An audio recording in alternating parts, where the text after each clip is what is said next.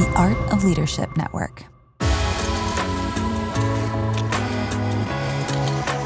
Welcome to the Carey Nieuwhof Leadership Podcast. It's Carey here, and I hope our time together today helps you thrive in life and leadership. I am so glad that you're here because we are going to talk about spiritual formation today. And I have none other than Richard Foster and Brenda Quinn on the podcast. Richard is one of the OGs of spiritual formation, and we are going to talk about A-type leader, the journey from being an A-type leader to a contemplative life, the disciplines of solitude, silence, and humility. And then we're going to talk about Eugene, Peterson, Henri, Nouwen, Dallas, Willard, and so much more. I think you're going to love this. This one was good for my soul. And today's episode is brought to you by something I'm excited to share. It's my 4 steps to engage your church around money and generosity. It's a free guide. And if you want to build a culture of generosity in your church, check it out. You can go to engagegenerosity.com to learn more. And today's episode is brought to you by compassion. When people experience God in a way that's outside of their usual rhythms and routines, lives change. Go to compassion.com/Carey to learn more. That's compassion.com/Carey. So, Richard Foster wrote back in 1978, isn't that crazy? The Celebration of Discipline. And so we talk about that. We talk about, all things spiritual formation with Richard and his associate, Pastor Brenda Quinn. And we are going to talk to A-type leaders. I'm one, believe it or not. Richard was one as well. And this turned out to be a delightful conversation. Richard Foster is the founder of Renovare. He is the author of several books, including Streams of Living Water, Prayer, Freedom of Simplicity, Sanctuary of the Soul, and Celebration of Discipline, which has sold over 2 million copies worldwide. And he is co-author of Longing for God. Brenda Quinn is the pastor of spiritual formation at Living Way Fellowship, Highlands Ranch, Colorado, which is a Foursquare church. She oversees adult education and spiritual formation. She is involved with the children's ministry and women's ministry, as well as other ministries from a spiritual formation perspective. So I absolutely love this conversation. I think you will too. So as you know, one of the pressures of leading a growing ministry is having a lot more vision than you have money. And could you imagine for a moment leading a generous church? Like, what would that actually be like? And I understand a lot of pastors, you're scared to talk about money. You don't know how to engage it. I went to seminary. Guess how much time we spent talking about raising money and building a generous church? Exactly 0 minutes. So how do you talk about that, right? It's a great question. So to help you have better conversations about money with the people in your church, I've created a free guide. It's called 4 Steps to Engage Your Church Around Money and Generosity. In it, you'll get some super practical steps and mindset shifts you can use as early as right now, today, to start building a culture of generosity at your church. So if you want to feel less awkward, if you want to not feel sleazy when you talk about money, not feel greedy when you talk about it, not feel all of those things that we feel, check the link in the description. You can click on it or simply go to engagegenerosity.com. That's engagegenerosity.com. You'll get free and instant access to my guide, 4 Steps to Engage Your Church Around Money and Generosity. And then we often think about the power of a great sermon, but you know that people really respond to experience. If you immerse somebody in something, it really sinks in. So I've had the privilege, as many of you had, of traveling to, different places, Guatemala, Nicaragua, to see the work of compassion in real life and to really see what poverty looks like around the world. But you know what? 98% of the people who attend your church will never go on a mission trip. But if you bring the compassion experience to your church, you will have an interactive way for everyone in your church to witness the realities of life for children in poverty and the church's incredible response. So if you want to learn more and maybe book it for your church, check it out. Go to compassion.com/Carey. That's compassion.com/Carey. Compassion is currently lifting 2.2 million children, releasing them from poverty in Jesus' name, and I have been personally supporting them for years. Check it out, compassion.com/Carey. And now, my conversation with Richard Foster and Brenda Quinn. Well, it's a delight to have you both on the podcast today. Welcome, Richard. Welcome, Brenda. Thank you. Great to be here. Thank you so much. Wonderful to be with you. Well, I've been excited for this for a number of months, and I'd love for you to talk about, just so that we can frame it for our listeners, how the two of you got to know each other and work together, and how you got connected on this project, your latest book on humility.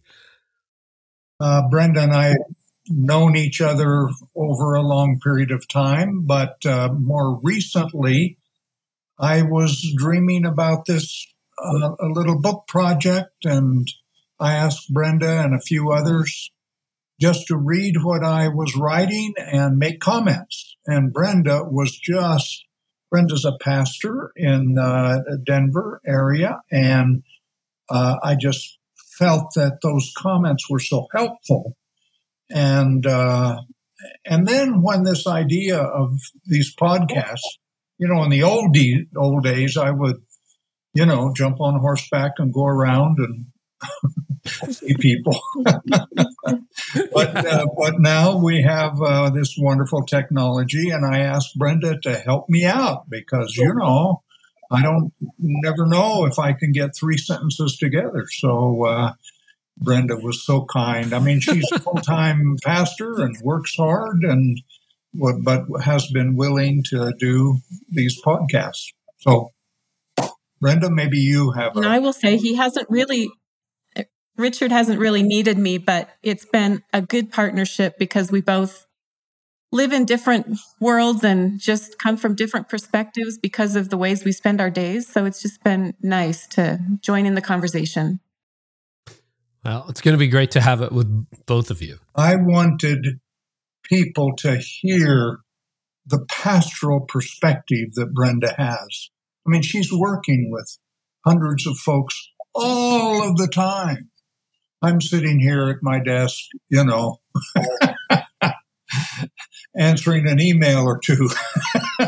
So she gives a perspective that I think is very helpful. Well, Richard, you're best known for your work on spiritual disciplines. And I'd like to ask both of you, because that was what Celebration of Discipline goes back to what? Was it 1978? Yep. If I got the year right? Yep. Wow. Wow. So that's, let me do some quick math, 35 years. No. My goodness. 40-some. 45.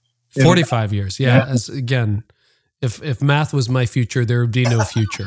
45 years. My goodness.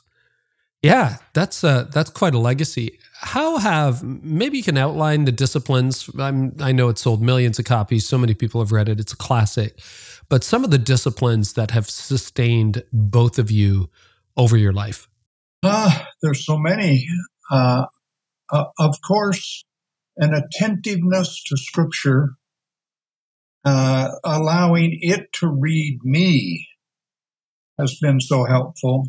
And also solitude, times. I mean, the first little church I pastored, it would rank as a marginal failure on the ecclesiastical scoreboards. But I went to the elders and said, I need to learn more about God. And they readily agreed. And so we arranged 4 times a year, just following the seasons in the fall, in the winter, in the spring, and in the summer, that I would spend some time. Usually it was just a good part of a week. And then I would come back on Sunday and lead the service, but not preach, so that during the time of solitude, I wasn't trying to prep a sermon. So I was wonderful of those elders so many years ago. Yeah, I think for me, I think there are probably 3 disciplines that have been really formative amongst all of them. And I would say also for me, meditation on Scripture has been a big one. Just as a regular daily part of my life, it has formed me in really big ways. I started that when I was in high school, and I'm so grateful for that. And then solitude as well. However, I haven't had as much opportunity for long periods of solitude like Richard described, where I would go away for a week. But, I have had 3 sons and who are young adults now, but when they were growing up, I had to find that solitude, and every day I had to find little pockets of solitude. And I read Richard's book when before I was married, before I had kids, and I really took to heart that discipline of solitude. And and felt like it needed to be a regular part of my life where I could listen to God and just quiet down my life to hear him. And so I really tried to incorporate that in small ways daily, on a daily basis. And it really has made a huge difference for me. And then I'll just throw in a third one. I think the discipline of simplicity has been a big one for me to focus on. And Richard has a great book on simplicity. And in the world that we live in, the culture that we live in, it's pretty countercultural to be, committed to simplicity, and it's challenging. But that one has been big for me too. Richard, I'd love to drill down a little bit when you would take that time off when you were pastoring, because we have a lot of church leaders listening. What would solitude look like for you? Very simple. I would take my Bible and a journal to write in, and that was it. Wow. I didn't take books to read or any of those kinds of things except Scripture itself. And what helped me a great deal was I was able to read large passages of Scripture and stay with them. I remember, I think it was one of the very earliest retreat times was to read through the book of Jeremiah, the weeping prophet. And boy, I'll tell you, in those days, I really identified with Jeremiah. There's one passage where they took Jeremiah and threw him down a well. They were trying to break his neck, but it didn't happen. There was a bunch of mud at the bottom of the well. Anyway, I can't remember what version I was reading, but I remember the passage where it said that Jeremiah sank in the mire. And boy, I thought, that's me. I'm in the mire. So that was a great help to me. And I would go to, it was a little Catholic retreat house, their retreat. And so I would, at the meal times, talk with the priest. There usually was, I think, only one, maybe a couple. But just ask questions and learn more about their life. And that was it. Then I'd come back, I don't know, Thursday, Friday. And, of course, I'm prepping for Sunday. I mean, in a pastoral context, that's sort of, you go from Sunday to Sunday. And, but also to have a sense of where people are, so that this is the kind of reflection or response out of the retreat time. I would go and sit where the people sat, my people. Now, most congregations are probably similar. People would tend to sit in the same places. So I would sit there trying to soak in, what are they dealing with? What are the pains, the hurts? And that was just a very simple prayer time for them as I would prepare for Sunday. Somebody else would do the preaching, but when you are leading a worship service, Brenda knows this, you are trying to be baptized into the sense of the meeting. What's happening here? What do people need? I can't remember his name, who said that everybody is sitting beside their own pool of tears. And and that would lead up to Sunday. I appreciate you sharing that. I had the privilege of interviewing Eugene Peterson before he passed away a few years ago, and just a gem. And also interviewed his son and his biographer more recently. And, you said something, maybe there's nothing there, Richard, and I'd like both of your takes on it, because Brenda, you're a pastor, you lead, a church today, etc. But you said, you just threw it off to the side. You said, I'm not sure my church would have been considered to be a success in the measure of the world. I wonder if there is sometimes a tension between practicing the disciplines, practicing the way of Jesus, and what we might call success in the eyes of the world. And I think about Eugene Peterson because I think he felt that tension as well. I'd love your comment on that from both of you, from your perspective. You go ahead, Brenda. Well, yes, I think our world looks at numbers, and I think that's probably one of the things Richard's talking about. It was he was at a small church, and we talk about that a lot. At my church, it's not really about numbers; it's about following Jesus. And I think in the eyes of the world, often it's pleasing people. And are we there to please people, or are we there to please God and to follow Jesus and what He has for us as leaders? And there can be a big difference. We want to serve people for sure, but it's really not about pleasing people. It's about keeping our eyes on Jesus and leading the church in the ways that He guides us every day on a daily basis to serve our people. One of the things that happened in that little church, learning how to work together. See, I remember in those days, the conservatives, they were mad at the liberals. And the liberals, they were mad at the radicals. And the radicals, God bless them, they were just mad. I think half my congregation had the gift of discouragement.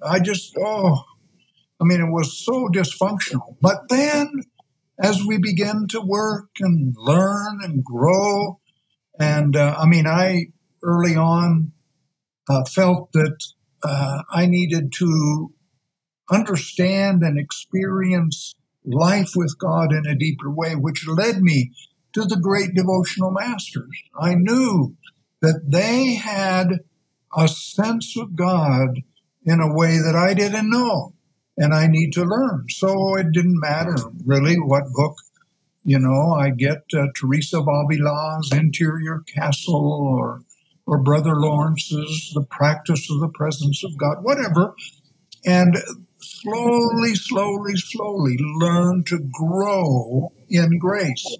And that was a wonderful thing among the people. We had this was way back in the 70s. There was so much dysfunction, and we could see people begin to get healed up, and wonderful things happen, a little influx of folks, and now it wasn't always perfect. We had some real tragedies too, but we learned together. See, that was it, that we didn't learn not to fight with each other. Now, we had that center pole of Jesus alive and among us as our Savior to forgive us, our teacher to guide us, our Lord to rule us, our friend to come alongside us. And so we began to learn about life with God together, with all of our differences and so on. So that was kind of how it started in those days. And years later, of course, I wrote Celebration, but we were working with all of those things through those early years. Do you think there's an inherent tension between, quote, success numerically and keeping a strong interior life? Is it mutually exclusive, or is it just especially difficult? Especially difficult. Wonderful things can happen, and there are churches that thrive. And I knew Eugene Peterson pretty well and his congregation back east, but he kept his focus on Jesus, and a sense he had has a book. There's a book, The Contemplative Pastor, and one of the old writers, George Fox, would often talk about taking people off of himself and turning them to Jesus, their present teacher. And I thought, oh yes, see, if I can learn in that direction. Now, see, I also pastored what the church growth analysts would call the large church, and it was a kind of place where things seemed to go right no matter what I did. I could enter the pulpit thinking I was lived in the slough of despond, come out feeling like I lived on Mount Sinai. I mean, just carried by the life of a congregation, wonderful people. And so it isn't the size that hardly matters at all. See, the great danger in churches is the ABCs: attendance, buildings, and cash. And if you focus your attention there, you've lost. No. We focus our attention on a life with God, the healing up so many of the deep needs that people have, and the learning to grow day by day. I mean, that lovely passage in First Peter where he says, grow in the grace and knowledge of our Lord and Savior, Jesus Christ. That's so wonderful, but many people can make no sense of it because they think of grace only as unmerited favor. And it is that. But you don't grow in unmerited favor. See, we're not just saved by grace, we live by grace. Many of your listeners here are in all kinds of settings, maybe into businesses or other situations outside of church life. I mean, most people spend the large portion of their time in some office or business or, relational thing with people. And we've got to learn. That's where the life really comes. How can I live with God there? And, with bosses that are,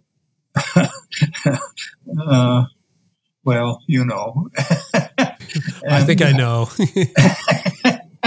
And so we learn slowly, and we learn in community. We learn from each other how we grow in grace.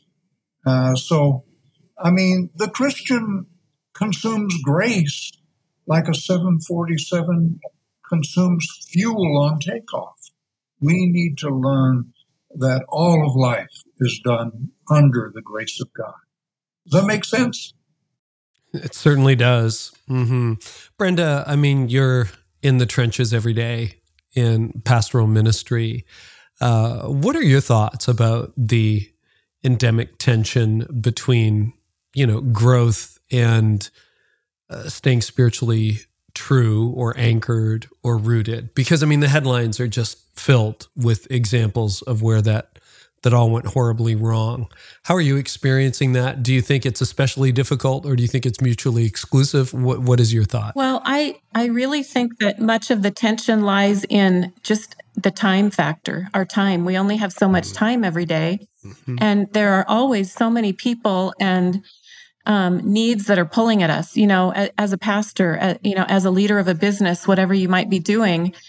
We have to make choices about how we spend our time.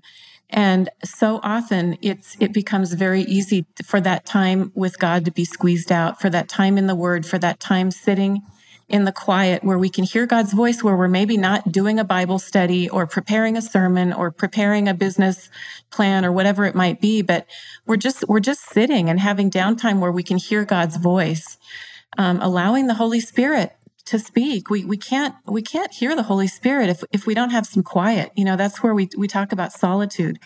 We need that in a daily way in our lives. And what I love about Eugene Peterson, what I love about Richard, is they really made conscious daily choices to take that time with God and to spend those longer periods with God. Eugene got up every morning and he sat in the Psalms every morning and sat in prayer for not just 10 minutes, but, for good periods of time early every morning and even into the morning. And he had a church with a lot of needs. He led groups of leaders at his church, and yet that was always a priority that didn't change for him. I think about Richard. I was just reading some notes the other day of a talk Richard gave about how he had chosen to step out of public speaking, out of public ministry a few years ago. And he just felt that clear call of God, and he explained why.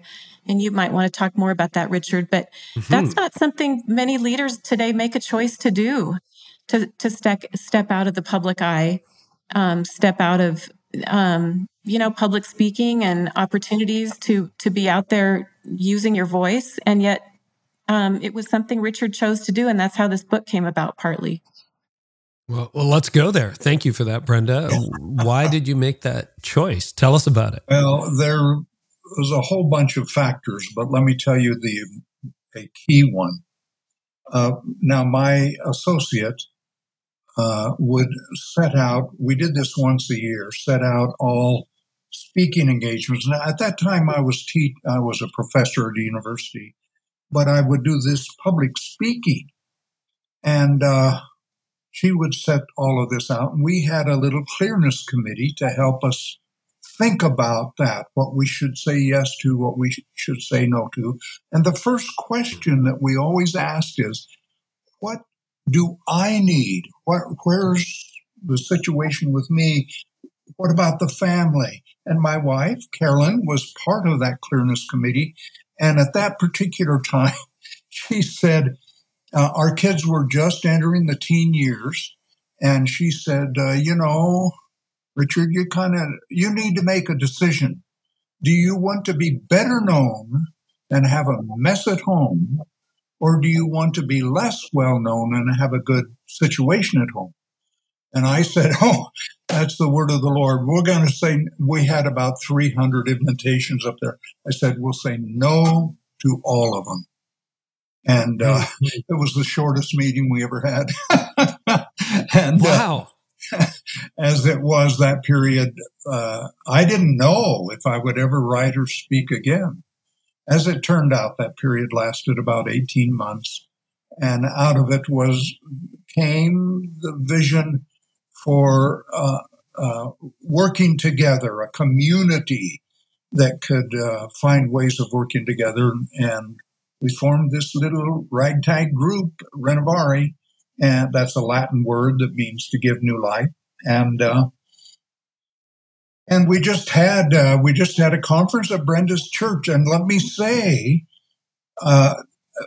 one of the reasons we were at that congregation or in that church was I could see the influence that Brenda has had over the years to form a community. And anyway, we did a little conference there.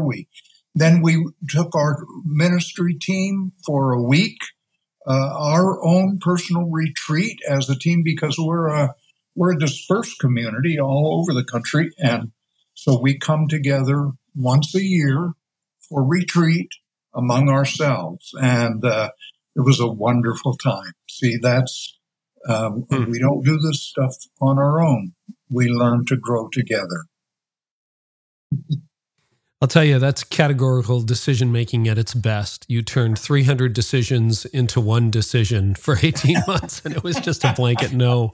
And that's fantastic. And out of that, this is what's really surprising. I did not know that is what gave birth to Renovare, which obviously has had huge implications, global implications. Brenda, as somebody who's still in active day-to-day ministry, do you sense, because I sense, like me, have a pre-digital memory, has it gotten more complicated to say no because of all the inbound? And if so, do you have any tips, recommendations, strategies for safeguarding your soul, your personal time, and all of those things? Because the demands in leadership, in ministry in particular, seem to have just been rising, not falling. Yeah, I think, as I talked about before, having that time with God and His Word really regularly and in prayer, and that quiet time for listening to Him. But I think it's also, I really make a practice of asking the hard questions in my life and really trying to look underneath what's happening in the church, underneath what our motivations are as leaders, what the messages from our culture are versus God's messages through His Word, through His Spirit. And I think some of us are probably more naturally prone to asking the hard questions than others. Some of it's a personality thing, but I think it's also really a rhythm that we need to get into as leaders. We have to ask the hard questions. Why would I say yes to such and such, this invitation or this new commitment? What will it mean in my life if I say yes? What are my motivations for saying yes? Are these fleshly motivations, or are they motivations that are focused on Jesus and on his kingdom? How will my life change if I make this decision? Asking those hard questions. How will my ministry change? How will my church change? How will this affect my business? How will this affect my ability to serve those around me? How will this affect my margin in my life? Will I have margin? Will it take away my margin to be able to take interruptions and help those that I wasn't planning on helping or serving that day? I think all of those hard questions are ones that we have to ask and be, just in a habit of living with, and then living with the answers that we get as we ask those questions. I think you're getting into the really hard stuff now, and I appreciate the hard question framing. Were you nervous about, there's a FOMO, right? Fear of missing out. So when you say no, and I think those are great questions to ask, oh, maybe I have to reconsider some of my yeses over the last little while in light of all those hard questions. But I guess what I was saying is, do you fear when you cancel out 300 at a time, or just say, okay, I'm just not going to do that? What do you do with the fear of missing out? Let me just tie into what Brenda said. It's so helpful, because every yes has a no tied to it. And we have to really learn that lesson. When I say yes, I've learned I'm also saying no to certain things. And because we are finite human beings. I mean, one of the things that solitude does for us is teach us that we are not the CEO of the universe. And that's a hard lesson for us. Now, the freedom. See, in the early days, I was not a type A person. I was a triple A. I mean, I'm going to conquer the world at least by tomorrow. And I had to learn, that I'm not in charge of all of this. And sure, you think, I'll miss the great opportunity of life. If it's right for me to be, look, I remember way, way back, I had decided that Friday night I was going to spend with the family, the kids. They were just growing up. And just after that, a big executive called and asked if I would come and speak at such and such a place. I said, oh, no, I can't. And he said, oh, do you? I mean, it was a Friday night. That was the time with the kids. And he said, oh, do you have another commitment? I didn't know back then that I could say, yes, I certainly do. I just said no. I mean, and then I could just feel the condemnation coming over the phone line. And I felt like I made myself look less to this person. When I hung up the phone, I just jumped up and said, hallelujah. I've learned to say no to, whatever, because I was saying yes to Carolyn and the kids for that night. That's how we learn, slowly, and that it's okay. It's okay. We cannot accomplish everything in the world, and we're not asked to. And that's what we have to learn. We are not the CEO of the universe.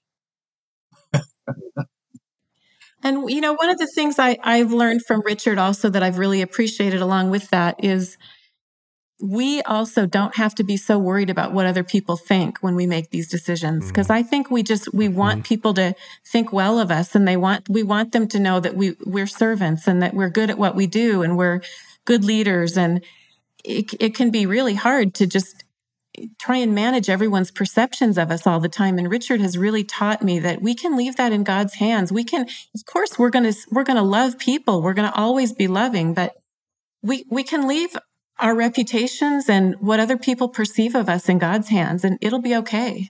That's a really good word. If we give a proper perspective in life, then we can be present with people when we are with them. If we're full of muchness and manyness, then when we're with people, we're scattered, we're fractured, we're fragmented. We can't actually sit with another person and listen. Listen to the heartache, listen to the hurt, listen to the needs, or laugh together, whatever, see? So we need to have a sort of balance. We're not infinite. We're finite human beings, and there's a limit. And as I'm aging here, as you can tell, my limitations are greater, and I need to learn that I can't do everything these days, and that's okay. Richard, I have to ask on behalf of a lot of listeners and perhaps myself, how does one go from being a type A or triple A, in your words, to living a contemplative life? Because, when you're looking at your new book, Learning Humility, I mean, this is not a type A pace that you're living and haven't lived for decades. What was that transition like? My goodness. Very painful and very slow. Yeah. And these little times of solitude were a great help. Another great help, and it's a wonderful spiritual discipline, is silence. That I don't have to always speak up and straighten everybody out on whatever it is. I can just listen to another human being and just be still with them. Isn't that wonderful? I was just with my son the other day, and we were hiking. And sometimes you visit a little bit, but we had a period, and we've done this many years, so we know, where we hiked in complete silence. We didn't speak about the politics or whatever, and we listened to the earth, to the birds, to the little God's friends, And one of the reasons we love to go into the woods there is because these creatures, the trees, they're doing the will of the Father. And I need to learn to do that too. Remember how that Jesus said, what was it, that we should be harmless, innocent as doves, and wise as the serpent. Now, I could get the dove part, sure. I could never get the serpent part until where I hike, there are a number of rattlesnakes. You know what? The serpent can wait and wait until the time's right. And so I need to learn that, learn to wait and not always jump in. Not, in the early pastoral, Brenda may know about this experience where I tried to save it, to rescue everybody. There's a decision that an area, a problem that they're going through, and I want to rush in and rescue them. No, you have to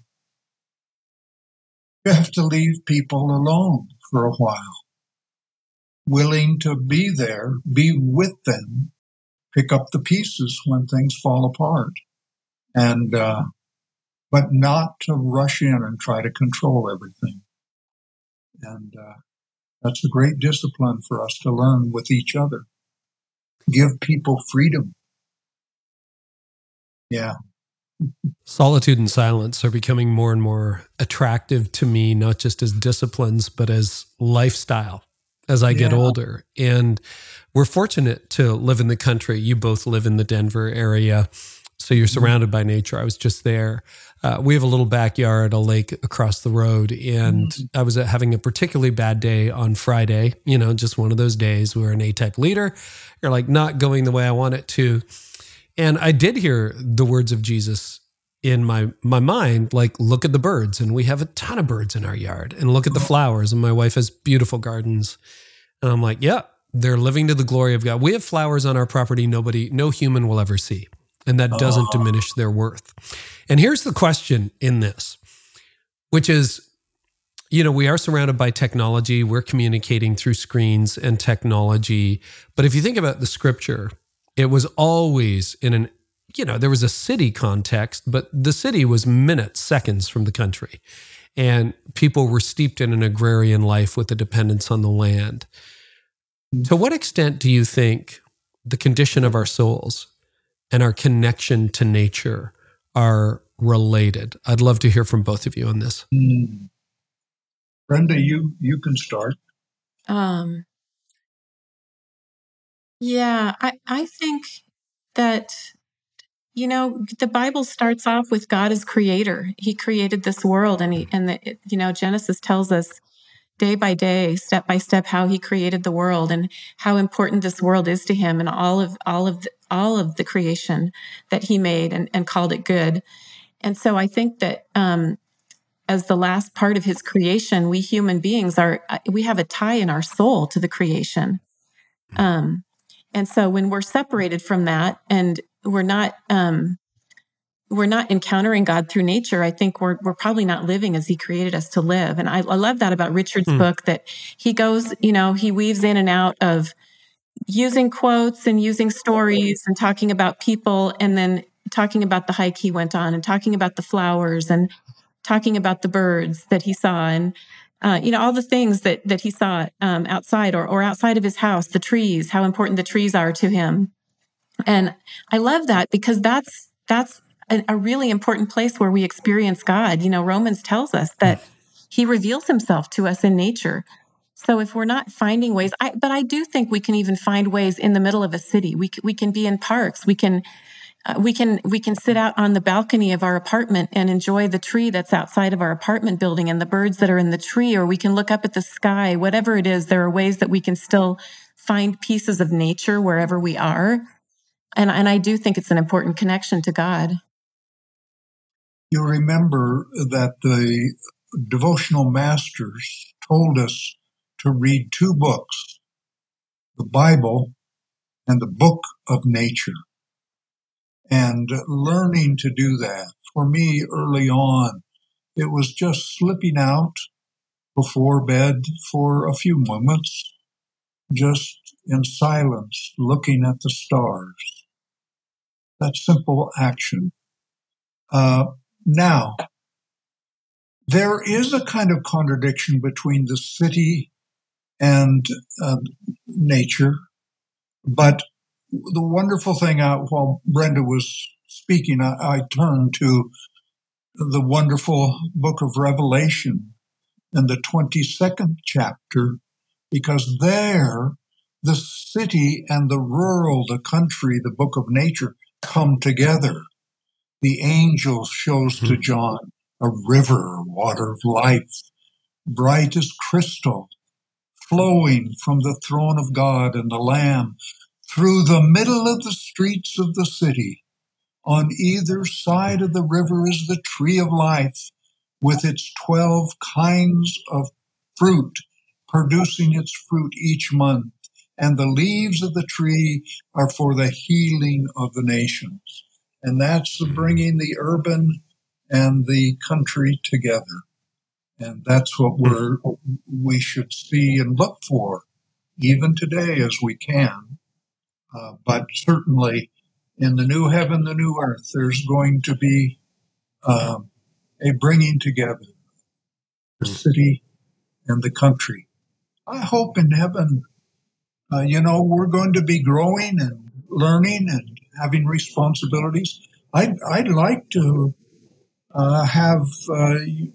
be given some responsibilities over the national park system here in the States. Wouldn't that be fun? That would be great fun. That would be fascinating, actually. Yeah, I think about that actually, the responsibilities in heaven, and the driven leader in me is like, oh, thank goodness there's going to be work. At least, there's something to do in the morning that is redeemed and not as perhaps tainted by the curse as we have on this side of eternity. Okay, humility. Why humility? Why this project? Because this is so important. Of all of the virtues, the great writers say that humility is the most basic, the most foundational for a growing in the virtues. See, think of the word teachability.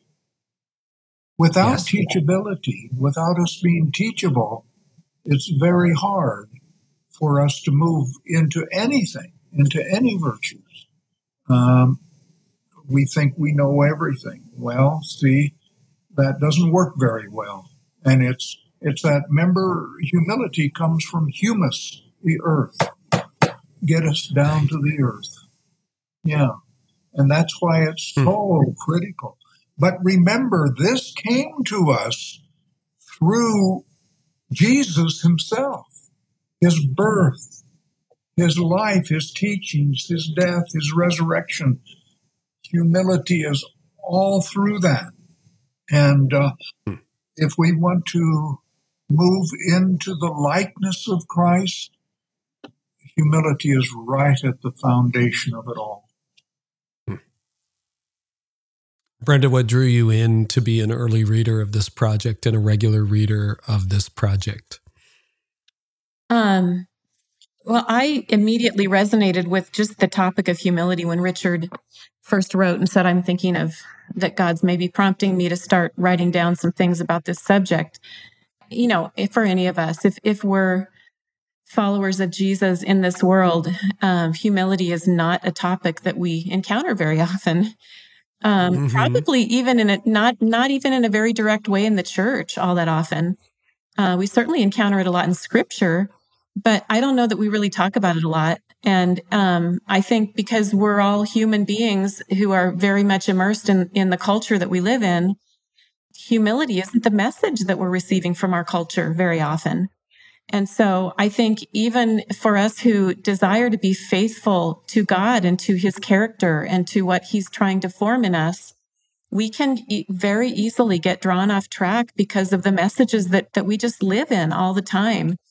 And if we're not careful to holding to Scripture, we can buy into a lot of those messages and we can start to follow where those messages take us, and it can lead us away from God's will for us. So I think it's a message that's needed, and Richard is the one to bring it. He's respected, and I appreciate that he would take 3 years out of his life to slowly write this book and put it before several others and do edits. And I really encourage everyone to get it because we all need it. We need this reminder.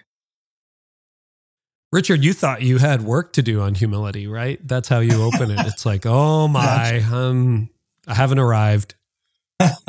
Well, it actually started, it was on a New Year's Eve. New Year's Eve. And I was thinking about New Year's resolutions. Now I don't like those. They last about a week and a half and, it's kind of worthless. But just as I was thinking about that I felt addressed. There were these just two words, learn humility. And I thought, oh, see, that's for me. And so I need to think about this to see if this is from the Lord. And I don't want to just push it aside. And so that was the beginning. And I just started by writing notes in a journal. And I'm not very good at journal writing. I have probably a dozen journals over there on my bookshelves that are half written and scribbles on it and all. But I began. That's how I started. And I thought it was a while before I realized, this may be something that we need to share a little broader. But there I felt that kind of contradiction. How do you write on humility, which values, for example, anonymity? You don't, and if this, comes out, we'll be doing podcasts. Oh my, do I really want to do that? All of those. I'm really proud of my book on humility, right? Yeah, exactly. Right. I've doubled my humility this year. Brenda mentioned 3 years. The book is cast in a journal form of 1 year. The actual writing took about 3 years, and I condensed things finally. But wow. That's okay because I'm much older now. I write a lot slower. I'll get. There's the old saying that I spent all morning taking out a comma and all afternoon putting it back in. That's sometimes what writers do. I'd love for each of you to reflect on humility as it sits in your tradition. So Richard, a Quaker background and tradition. Brenda, you come from charismatic evangelical world, which I think a lot of us are much more familiar with.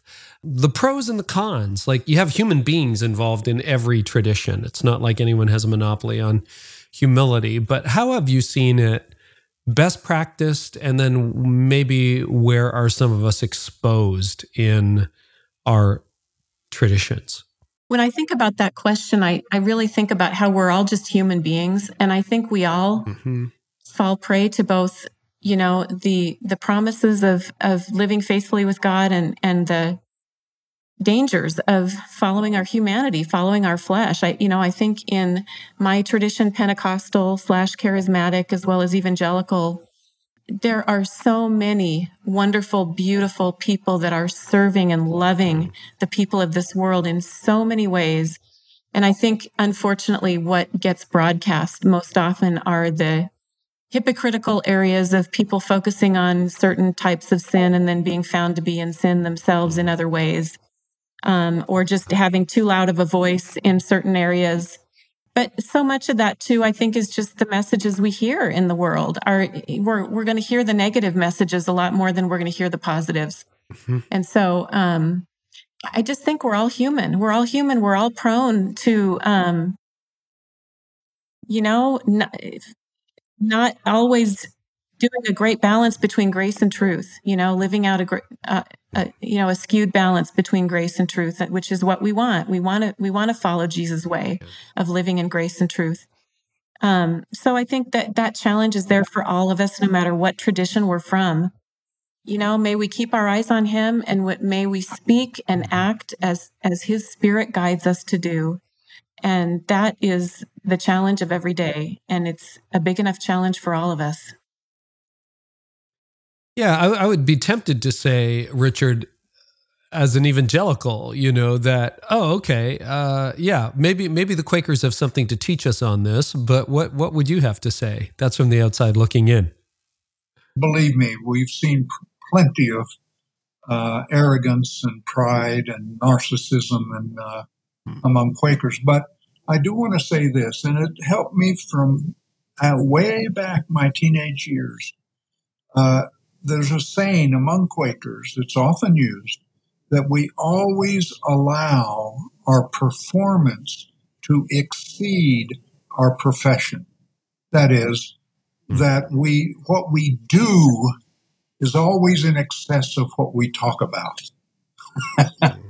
And so that is a way of tempering this thing. I mean, it really is reflecting Jesus' words. Let your yes be yes, and your no, anything beyond that comes from evil.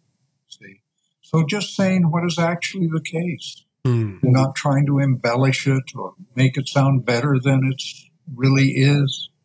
I allow what I do to exceed what I say. And we could all learn from that, I know. Yeah.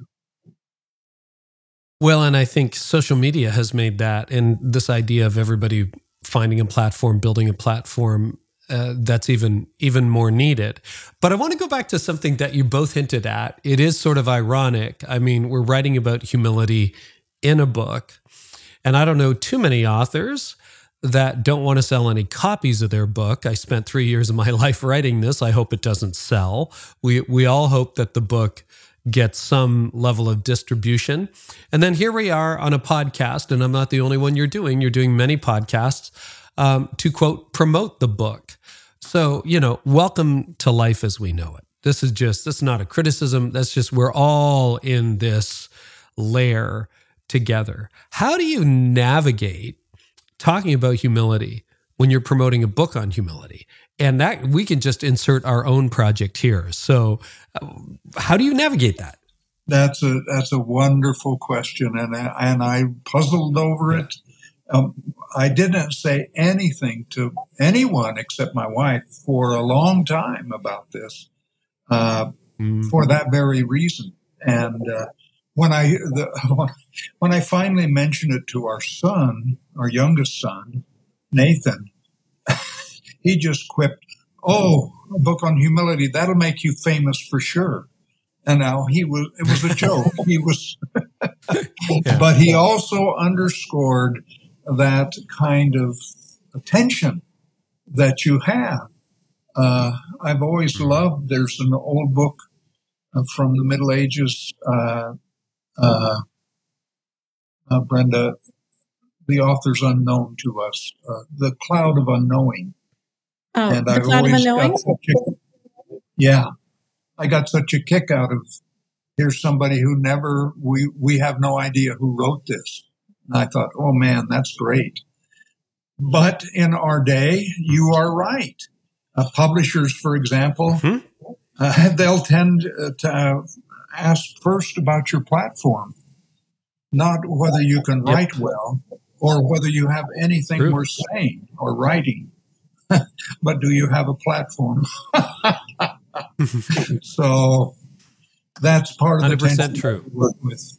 It just is there. And, if I had my druthers, I would just walk up into those mountains west of here and never be heard from again. I'd be happy with that.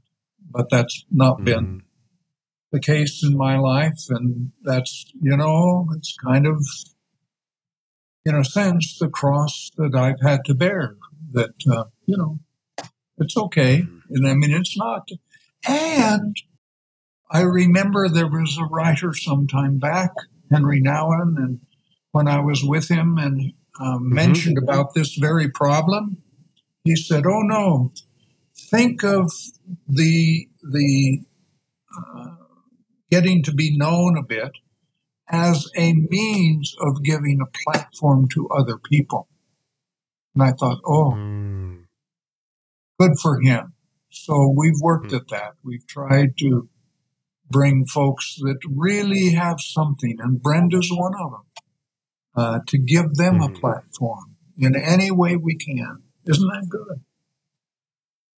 We all have to struggle, though, with this. It's not an easy thing. But here we are.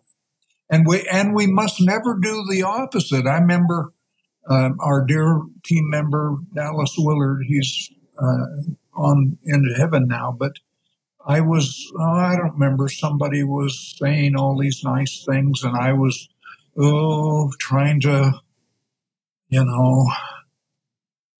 and Dallas just said, "Oh, stop this humble mumble." And I thought, oh, he's right. I just need to learn to say thank you. I'm glad that it's been helpful and not try to deflect all the time. So I've learned about the humble mumble. That's great, Richard. Brenda, I mean, you're in it every day too, and as a pastor, I'm sure you want to reach new people. You want to see people grow. You want to see your church accomplish its mission. Any thoughts on the inherent tension between getting the word out there and humility? Well, I think it goes back again to listening to the voice of the Spirit in your life and doing what He asks you to do, obeying what God asks you to do. And, making it your constant prayer that, Lord, this is your work and not mine. This is yours, and I'm surrendered to you. And will you be my voice? Will you be my actions? Will you guide my decisions? And will it point people not at me, but will it point people to you? That's what we want. We want it to point people to Jesus.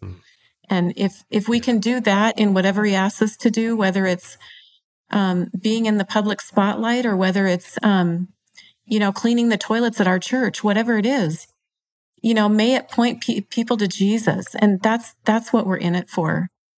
And we all have to do our part. It's the passage about the body that, every part of the body is needed. Everyone is necessary. And there's no one that's more important than the other. Exactly. I've watched this. I've been to Brenda's church, and oh my, just her attention to details in people's lives. That's wonderful to watch. So it was a 3-year journey. What were there breakthroughs along the way? Like if you had some aha moments, some key insights, some turning points, Richard, when you went on this journey, what were some of those moments that were crystallizing moments for you? It was, for me, it was mainly a very, very slow dawning of the importance of humility, and that Jesus, all of that, the birth, how the life, the teaching, the death, the resurrection, all of this reflected a humbleness of spirit. Of course, I read enough and like Greek philosophy and so on to know that humility was not particularly valued in that kind of culture. And it was this Christ event that brought us. And Augustine was one of the great writers that first helped us to see how humility was so central to a life of a good life, a life of virtue. See, these are things that bring us into life, not to make us miserable. And we observe to do things that are good for us. I mean, the rules and the counsels in Scripture are to bring us, not to discourage us from, make our lives miserable, but to give us real life. I mean, I could take this pen I have here, I could take that and, jam it into my eye. But I wouldn't. Why wouldn't I do that? Well, it doesn't bring life. So I learned that all of this, then that humility brings us a lot more joy, a lot more fun, a lot more happiness than arrogance. I mean, you just think of what pride does to people and how they have to, work so hard to feel that everybody thinks they're wonderful. We need to let go of that. Brenda, what was the impact of taking this journey with Richard? What has that been in your life? Well, I just want to, in follow up to what Richard just said, I want to just note a verse, James 4, verse 10, humble yourselves before the Lord and He will lift you up. And, we could live on that verse for a year or more. Richard's talking about living abundant life in Jesus. And how do we do that? It's not by lifting ourselves up. It's by letting him lift us up. And that's what we want, right? We want to be lifted up by God. And when he lifts us up, it's going to be so different and so much more rich and full than when we try and lift ourselves up in this world. And I think that is what I got from this project, is that reminder about why I'm in it with Jesus. Why am I following him? What is it that he's called me to?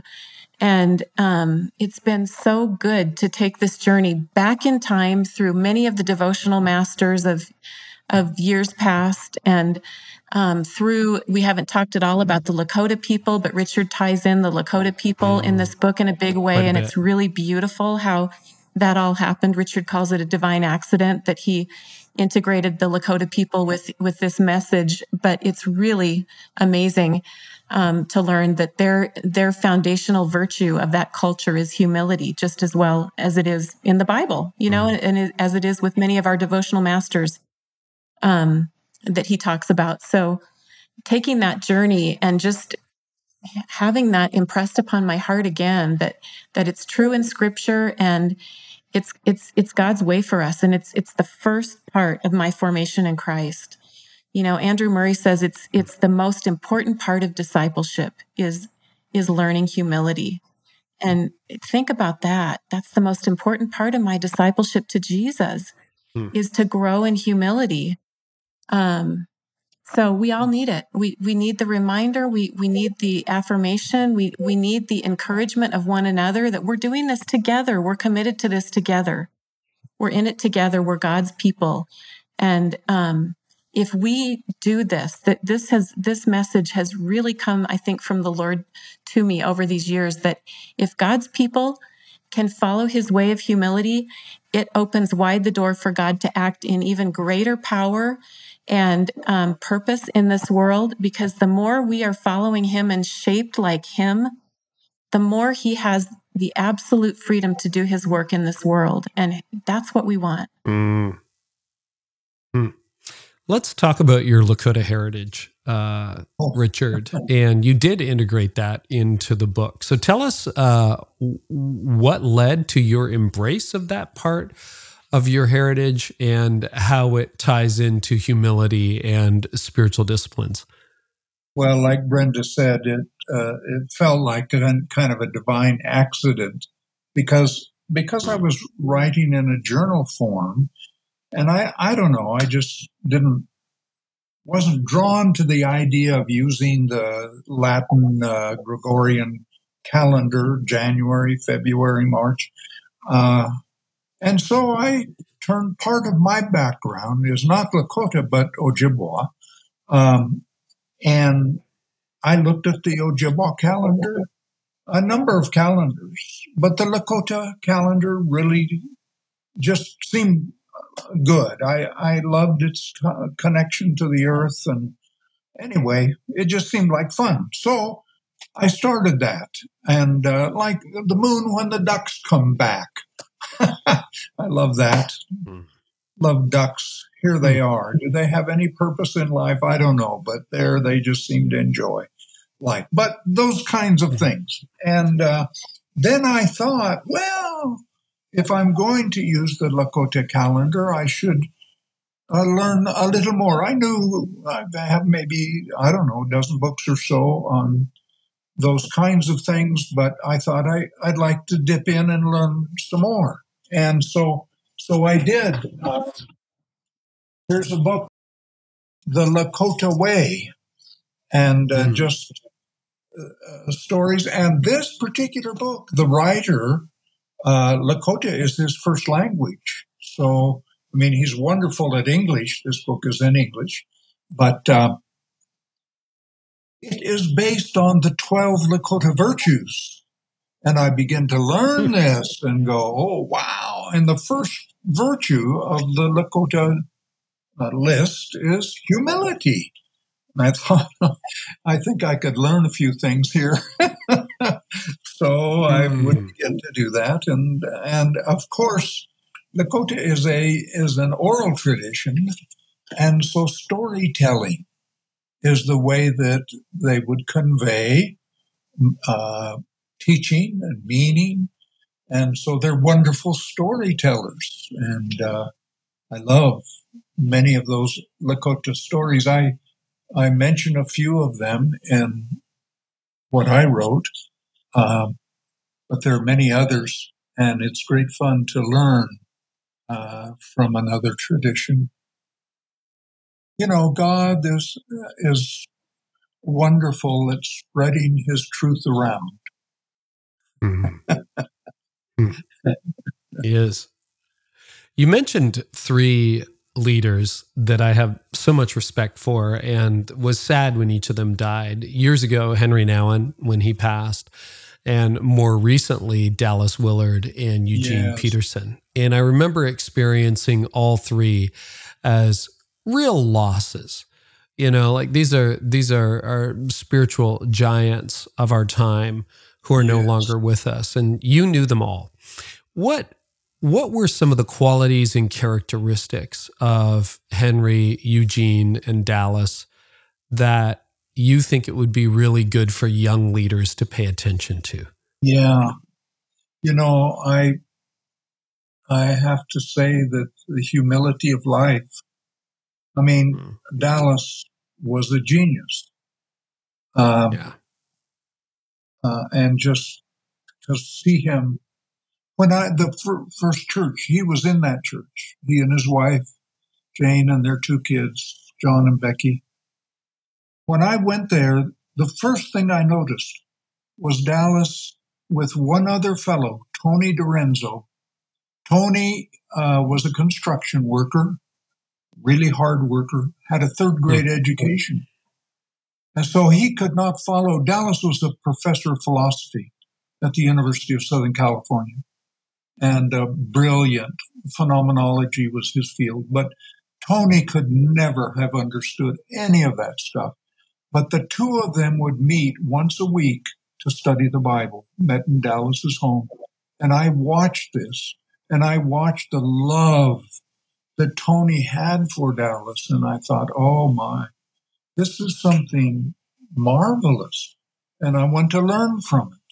One time when Dallas and Jane were going through a difficult time, Tony calls me, we need to fast and pray for Dallas, Jane. And he called the meeting together. As the pastor, but here was Tony, 3 or 4 days straight fasting, and he worked hard construction. And I was just astonished at that. And Henri Nouwen, the first time we met, that we were being interviewed by a journal, and after that interview, we were in the Chicago airport, and he took me aside and he said, I didn't come for this interview. I came to meet you. Who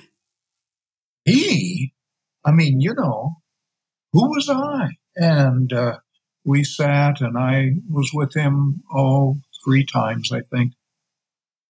What a kind man. And he struggled in plenty of things. Yeah. And Eugene, I formed about 30 years ago a little group of writers, and Eugene and Jan were part of that group. His wonderful work with the Bible, the Message, that he read that to us from the early days, and he started with the Psalms. And our group, these are writers, many of them poets and different things. I mean, they were astonished, but I had, some background in Hebrew, and I saw what he was doing. And later, one of our members asked Eugene, well, what English translation do you use? Eugene just kind of put his head down. He didn't use any English translation. He just used Hebrew and Greek. Ooh. Whole nother level. Gosh. Yeah, right. That's another level. So they just, and they were all fun, just fun. Let me just tell you this brief story. It was a little men's group at this little church. And Dallas was part of this group. There probably were maybe a dozen of us. And one fellow, he's dead now, but so I can tell the story. He was kind of rough as a cob. He just, I don't know. But Jim came one time and he was just telling the story that he had, I don't know, got a hold of some peppers, habanero peppers. Is that really hot peppers? Yeah. And this was Jim. He took several of them and just stuffed them in his mouth. And he was just telling the group, and he said they were so hot, and they'd burn the hell out of you. And Dallas was sitting by him and just leaned over and said, "Give me 1,000 of them." And that was Dallas. Richard, I've noticed you're laughing a lot in this conversation. It sounds like you found a level of joy that I think eludes a lot of people. That's one of the wonderful things when you read some of the great devotional masters. They were funny. I mean, St. Francis, troubadour of the Lord, just, and I'll tell this quick story. A dear lady was helping another lady, Agnes Sanford, who was a speaker and so on. And Margaret was kind of cared for her and so on. So when Agnes died, I wondered how Margaret was doing. And I went to see her a little bit later. And she was making one of those, Brenda, what is it that spells out things? Cross stitch? Cross stitch. And I said, Margaret, where did you get that? Oh, she said, I was praying a few days ago and the Lord spoke to me. And she was writing out what she thought God had said to her. And this is what she spelled out. Fun ahead, saith the Lord. And she used the Old English saith. And for her, it was this, there's a future for you. There's something to do. Fun ahead, saith the Lord. And I always have held that. I thought, good for you. So I love that. Fun ahead, saith the Lord. Just a note to listeners or leaders, particularly young leaders. I don't know whether either of you have read Henri Nouwen. I think it was his first book, The Genesee Diaries. Very much a similar format to what you've done with Learning Humility. But it was just 6 months in was it Benedictine? No, it was something else. Monastery in upstate New York. Was it Benedictine? Monastery in upstate New York. And it was the young, ambitious, academically rising Henri Nouwen being broken by God over 6 months into the Henri Nouwen we would come to know and love. And it's probably the book I've gifted most often to other leaders. But if you're looking at that journey from type A leader, Richard, AAA, to contemplative life, it is such a beautiful, simple diary on he's angry at the other brothers for putting too many raisins in the bread one day and for not taking the stones out of the river the next. And then he's contemplating his own soul and the future of eternity.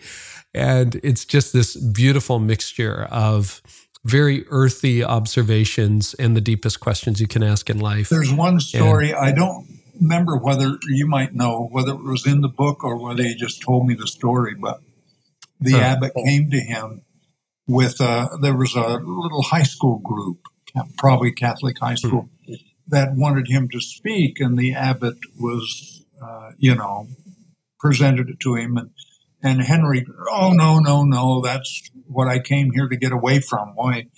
And he said, besides, I don't have time to prepare. And he says, this is the way Henri told it to me. The abbot says, prepare. What's there to prepare? You've been, teaching for 10 years.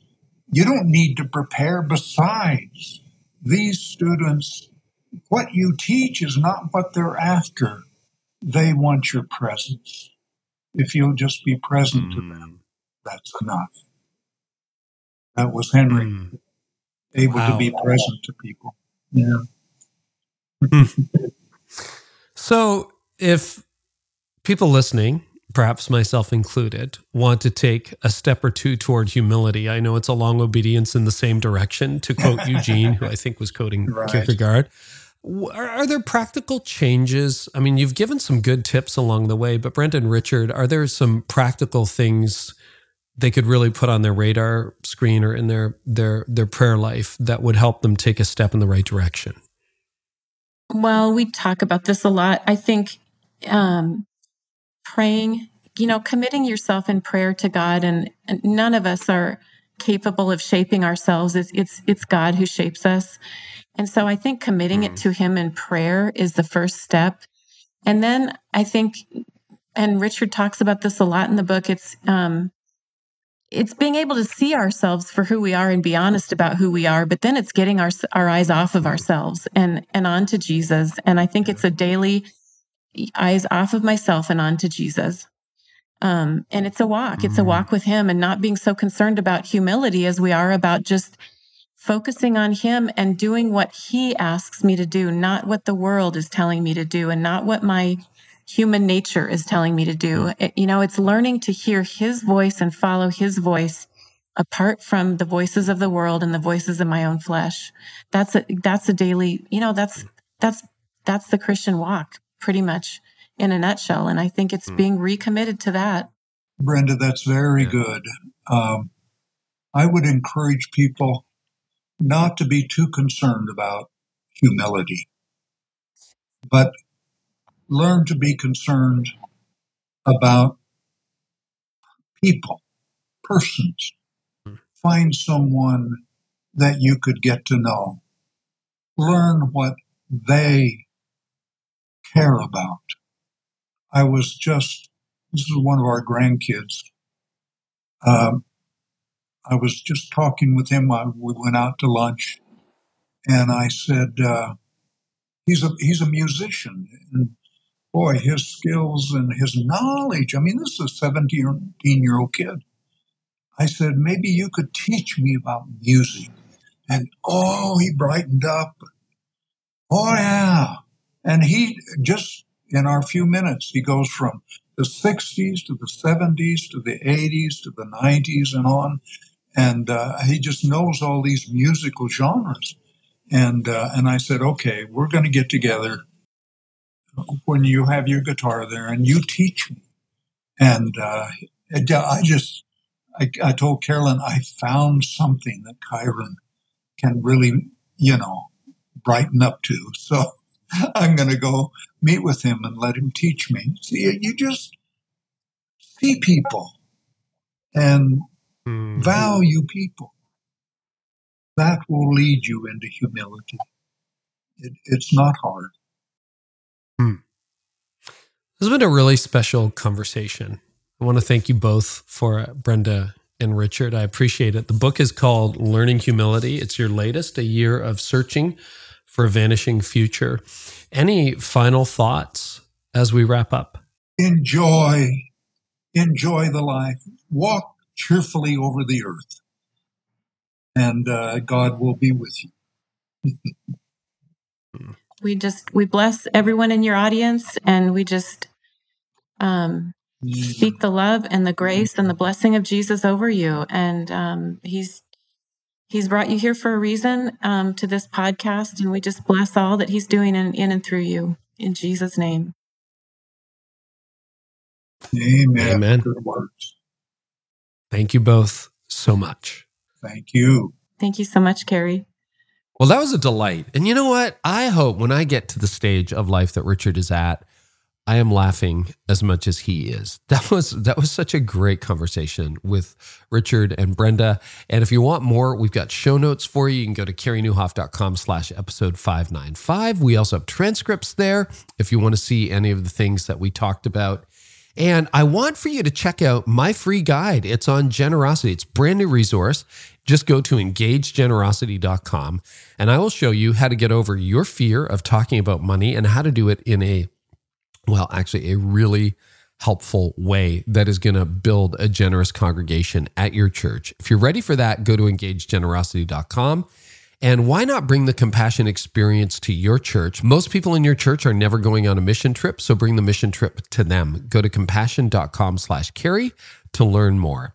Well, next time on the podcast, we've got John Acuff. Man, I love my conversations with John Acuff. And, sometimes when you have really good friends on the show, it's just like a green room conversation. What would you talk to John Acuff about over lunch? Well, we kind of do that. And we talk about the difference between high performers and high achievers, how to make a goal and guarantee a goal, and the problem of false humility in the church. Here's an excerpt. I made a list of things I do because they're important and things I do because they make me feel important. Those are two very different lists. Wow. Things I do that are important, things I do that make me feel important. It makes me feel important to say, oh yeah, I've got a big team. Like to have a big team, like to say that. Like, but is it is it important? Do I need that? Am I so I started to go through my business, through my life, through kind of the way I was living and go, which of these things are for my ego and which are the things I'm supposed to be doing? Like which are the,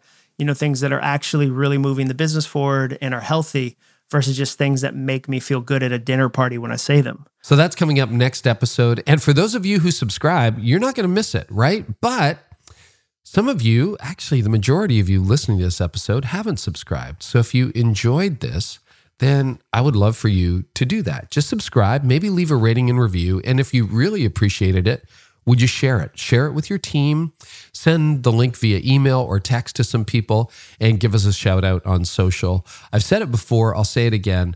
Our guests rave about you as an audience. They love hearing from you. And so when you reach out to them, it makes a big difference. So also coming up on the podcast, we got some really cool guests. We're going to do a whole series on AI this fall. And I'm talking to Professor John Lennox from Oxford University and Skeet and Brian Green, who created an ethics guide for the Vatican. We're also going to talk to John Burke, Louis Giglio, Russell Moore is coming on the podcast, Philip Yancey. Very excited for that. Kyle Eidelman.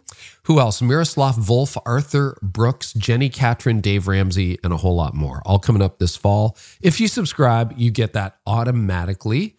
And hey, if you're looking for other podcasts to check out, I've got a podcast network and we vouch for all of these shows. It's the Art of Leadership Network. So you'll hear conversation and leadership advice from people like Adam Weber, Chris Cook, Jenny Catron, my wife, Tony Newhoff, and her co-host, Rob Meter, and a whole lot more. You can follow the Art of Leadership Network on Instagram. And you'll always know where to find the leadership conversations you need. So just go to the Art of Leadership Network on Insta, and we'll see you there. Thank you so much for listening, everybody. Hey, if you enjoyed this episode, you've listened to the very end, you can always shoot me an email and tell me about what you're loving, what you'd like to see more of, or anything else on your mind. It's Carey@CareyNewhoff.com. Thank you so much, everyone, and we'll catch you next time, and I hope today's episode helped you identify and break a growth barrier that you're facing.